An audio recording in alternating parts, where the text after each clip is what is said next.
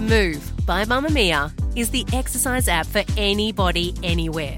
And in case you missed it, we dropped a brand new stretching collection that can be used to improve mobility and bookend your favourite sweat sessions. Mamamia subscribers get unlimited access to Move, and we drop new workouts every single week.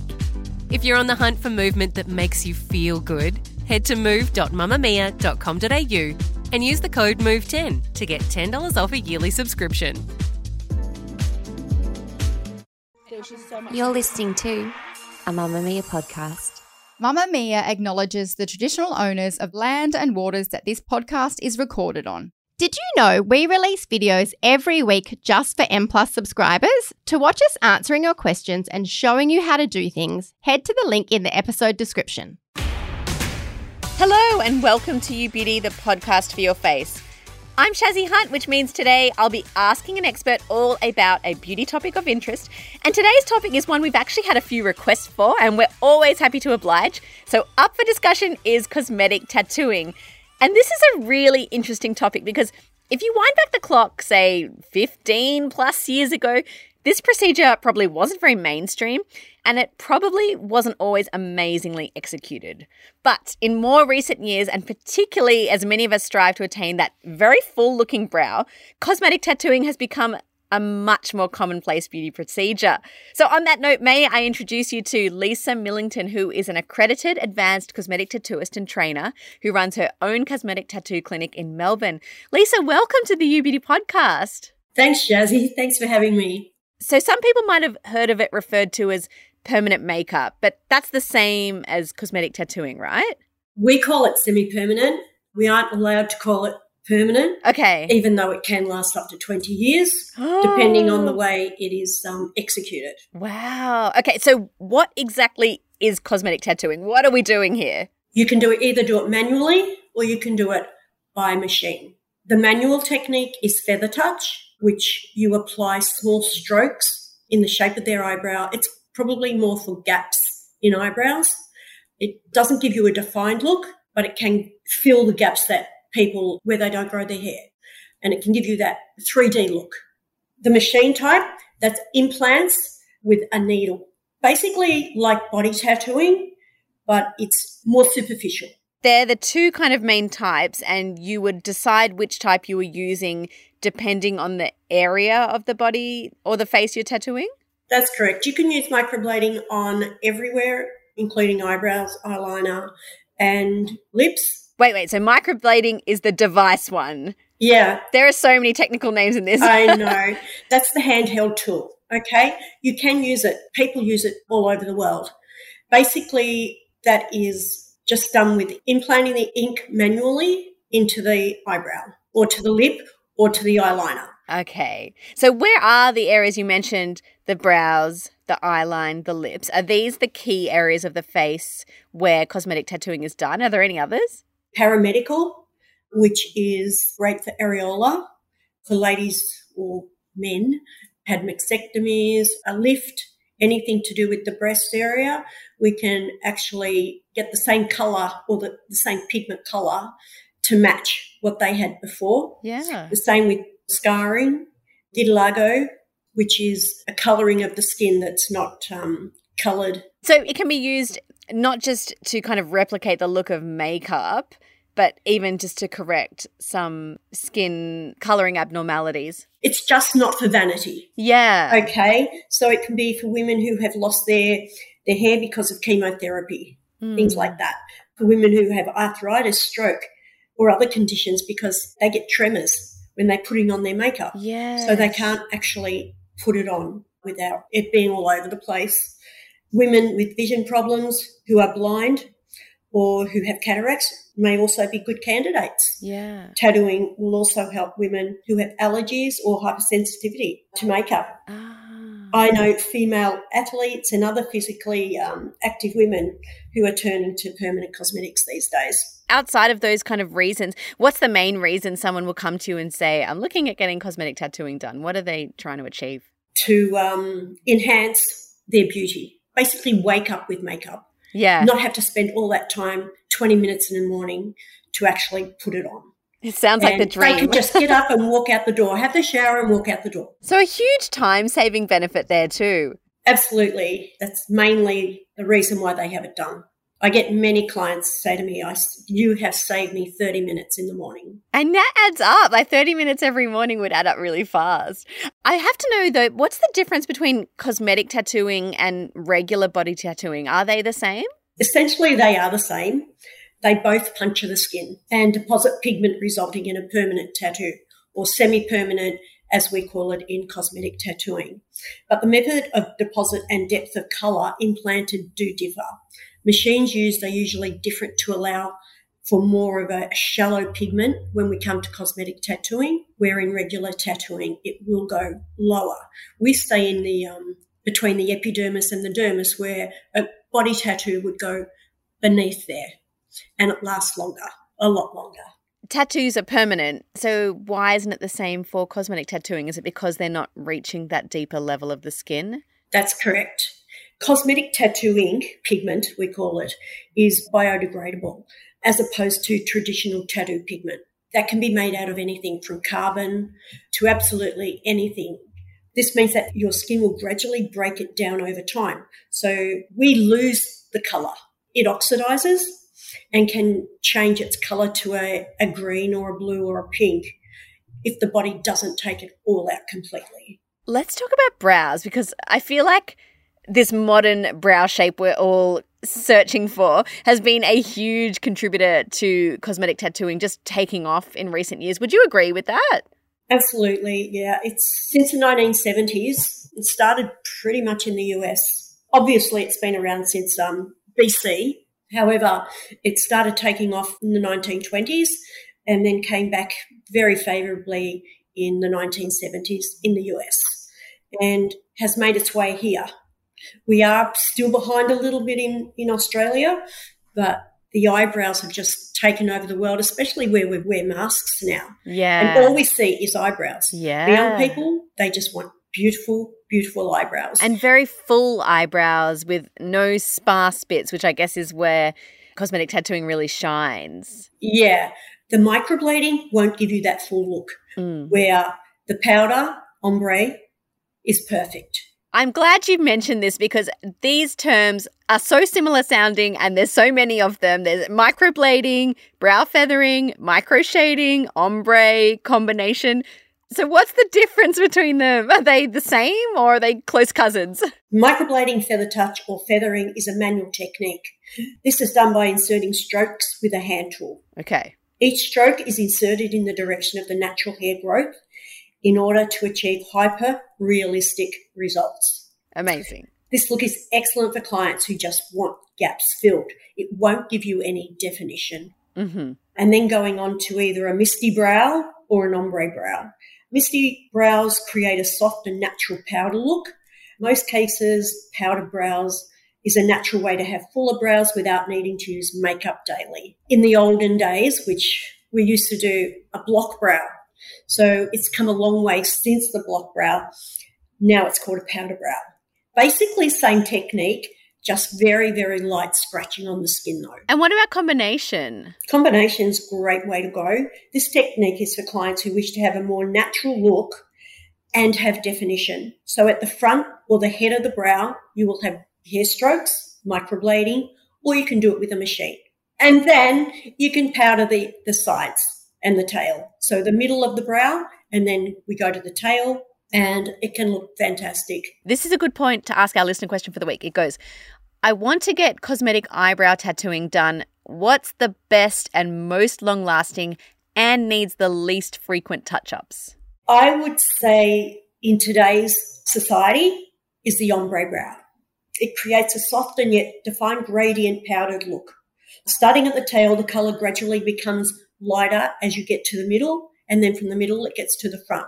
It's a very natural way to have fuller brows without needing to use makeup. This technique is great for clients who do not wish to fill their brows in, and it's very, very soft makeup look. But if you do not want to fill your brows in ever, then you would want a powder brow, which is not gradient. It's a complete colour all over. Which one has the least maintenance required? They all have the same maintenance. They all have to be looked after. Firstly, within the first 28 days. Thereafter, they have to be looked after.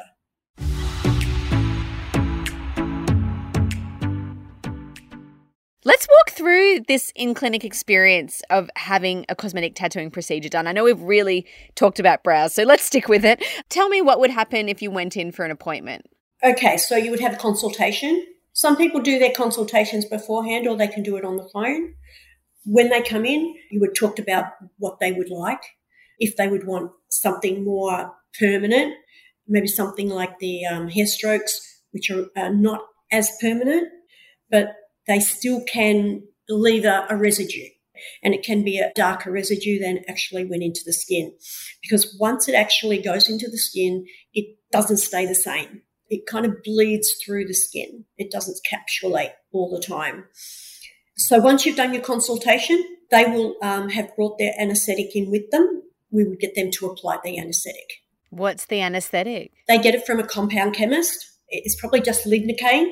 It's just a topical lignocaine that they can put on before they come in, or they can apply it when they are in here. And it's absolutely necessary in order to be able to stomach the pain? I've had it done, so I don't want to have it done without anaesthetic. And then what happens? Okay, so once that's been on for 20, 30 minutes, we start to map out our brows. It's the biggest part of creating the perfect brow for the perfect face. So we map it. It's called the golden ratio. So the golden ratio offers the key to finding balance and the symmetry.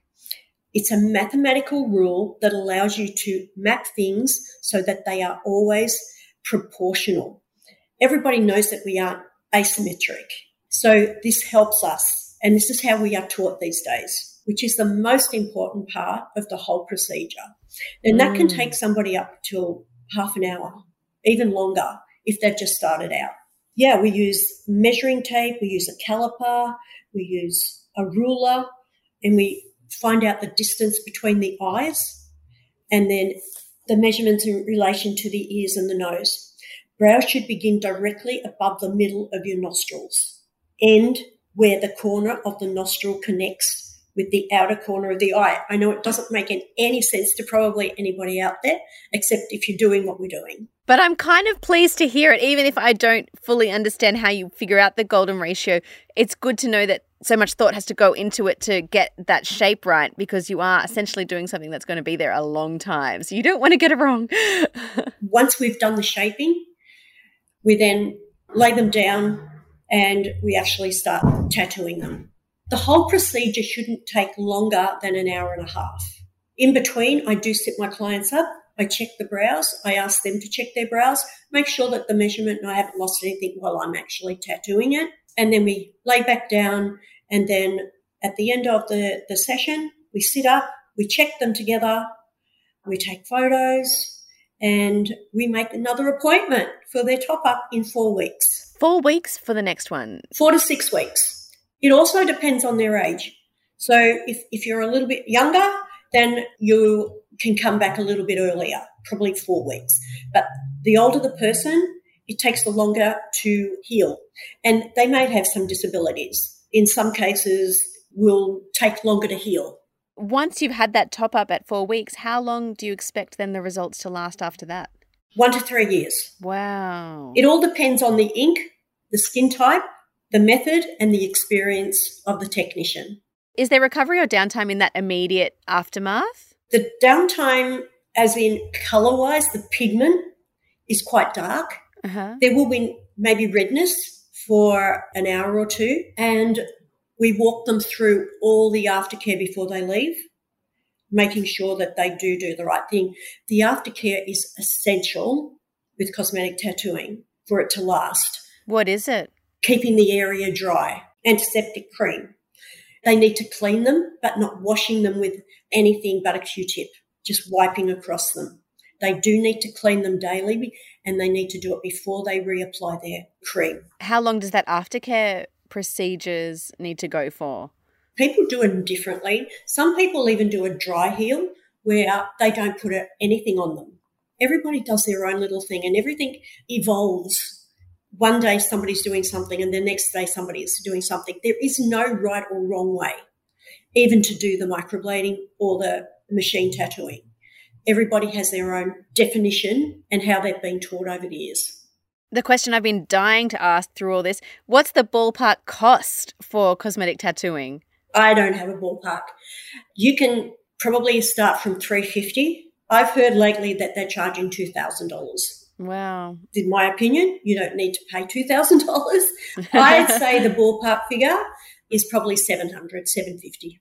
We've talked about brows so much today, but liner and lips, is this something that is as commonly done? The ombre lip is becoming very, very popular. It's just basically taking over brows at the moment, and it can look absolutely beautiful. Like with the lip fillers to enhance, we enhance with the colour. And the eyeliner, same. As I said before, if people can't put eyeliner on, they get to a certain age, they can't see properly, something like that. It just makes sense to get it done. That's if they wear that. Are there any risks involved with having cosmetic tattooing done, especially in that eye or lip area? With any cosmetic tattooing, there are risks. We should do a patch test just to make sure that they're not allergic to any of the pigment which we use, and we use iron oxide, titanium oxide, and also organic pigments. Probably allergy is probably the biggest risk, and a lot of people with allergies get it done because of that fact, because they're allergic to makeup. With some of the cosmetic tattoo pigments, if you're having an MRI, for instance, it may tingle. So I've had an MRI and it hasn't affected me whatsoever, and I have everything done and I never felt anything, but they do say that that can happen. I'd love to know a bit about how it fades over time and what it looks like. Is it noticeable that it's fading? When you look in the mirror, you probably don't see it unless you're looking through a micro mirror, but somebody may come up to you and say, well, why are your eyebrows gone pink? And you say, well, that means that it's time for a top-up. Basically, that's all it is. So you'd come back in, you'd ring your technician and you'd say, I think it's time for a top-up. Where can I book in? It's got a little bit pinkish. It's got a little bit greenish. But all of that can be corrected. So there's myths out there that it has to be lasered off all the time, obviously depending on how saturated it is. Most corrections can be done these days without having laser. If it's very bad, then obviously laser. And so you would do that and then start again fresh? Absolutely. You wouldn't have to take the whole brow off. You'd take parts of the brow because, as I said, everything evolves. So in 10 years' time, you may not want these thick eyebrows and we can thin them out. What are your suggestions as far as finding a reputable cosmetic tattooist? What are you looking for and any red flags that have you walking back out the door? Hygiene, making sure that it's registered. It's a registered cosmetic tattoo business with the council. Every cosmetic tattooist is supposed to be registered with the council. They could work out of 10 different salons. However, if they own different council areas, they have to be registered. And that should be up on your wall. Certificates showing that you've done as many as you can. And photos. You've got to be able to present photos that people like the look of. And don't do the same eyebrow for each person. Like they go onto your website and they see exactly the same photo over and over and over again. Every expert on our show has to confirm or bust a myth at the end of the episode. So here is yours. You have to shave off your natural eyebrows before having cosmetic tattooing done. True or false? That is completely false. Where would that have come from? Is this something that used to happen? Yeah, I think something like that originated around the Philippines or something around there, Asia. So it was a look that was trying to be achieved. Yeah, so the thing is the hair growth balance can be a major factor to consider when we're actually mapping our brows. So if your client has one brow that is higher and one that is lower, then obviously you are going to have to try and remove a fraction of hair just to balance it. You will have to make the higher brow lower and the lower brow higher in order to be in the middle and create the symmetry that we all want. Lisa, thank you for joining us on New Beauty to get us up to speed on cosmetic tattooing. Thank you so much for having me. And if you're after something else to listen to today, why not check out Mamma Mia's pop culture podcast, The Spill? They recently did a deep dive about Inventing Anna, the Netflix series everyone's obsessed with, including me. And they discuss behind-the-scenes moments and give insight into why some characters did and didn't have the names of their real-life inspirations. Do you think it's interesting that they changed Jessica Pressler's name in the series to Vivian Kent, even though they kept so much of her story in, because they were really worried about people thinking that Vivian, with some of her flaws, was Jessica, like they really wanted to protect her.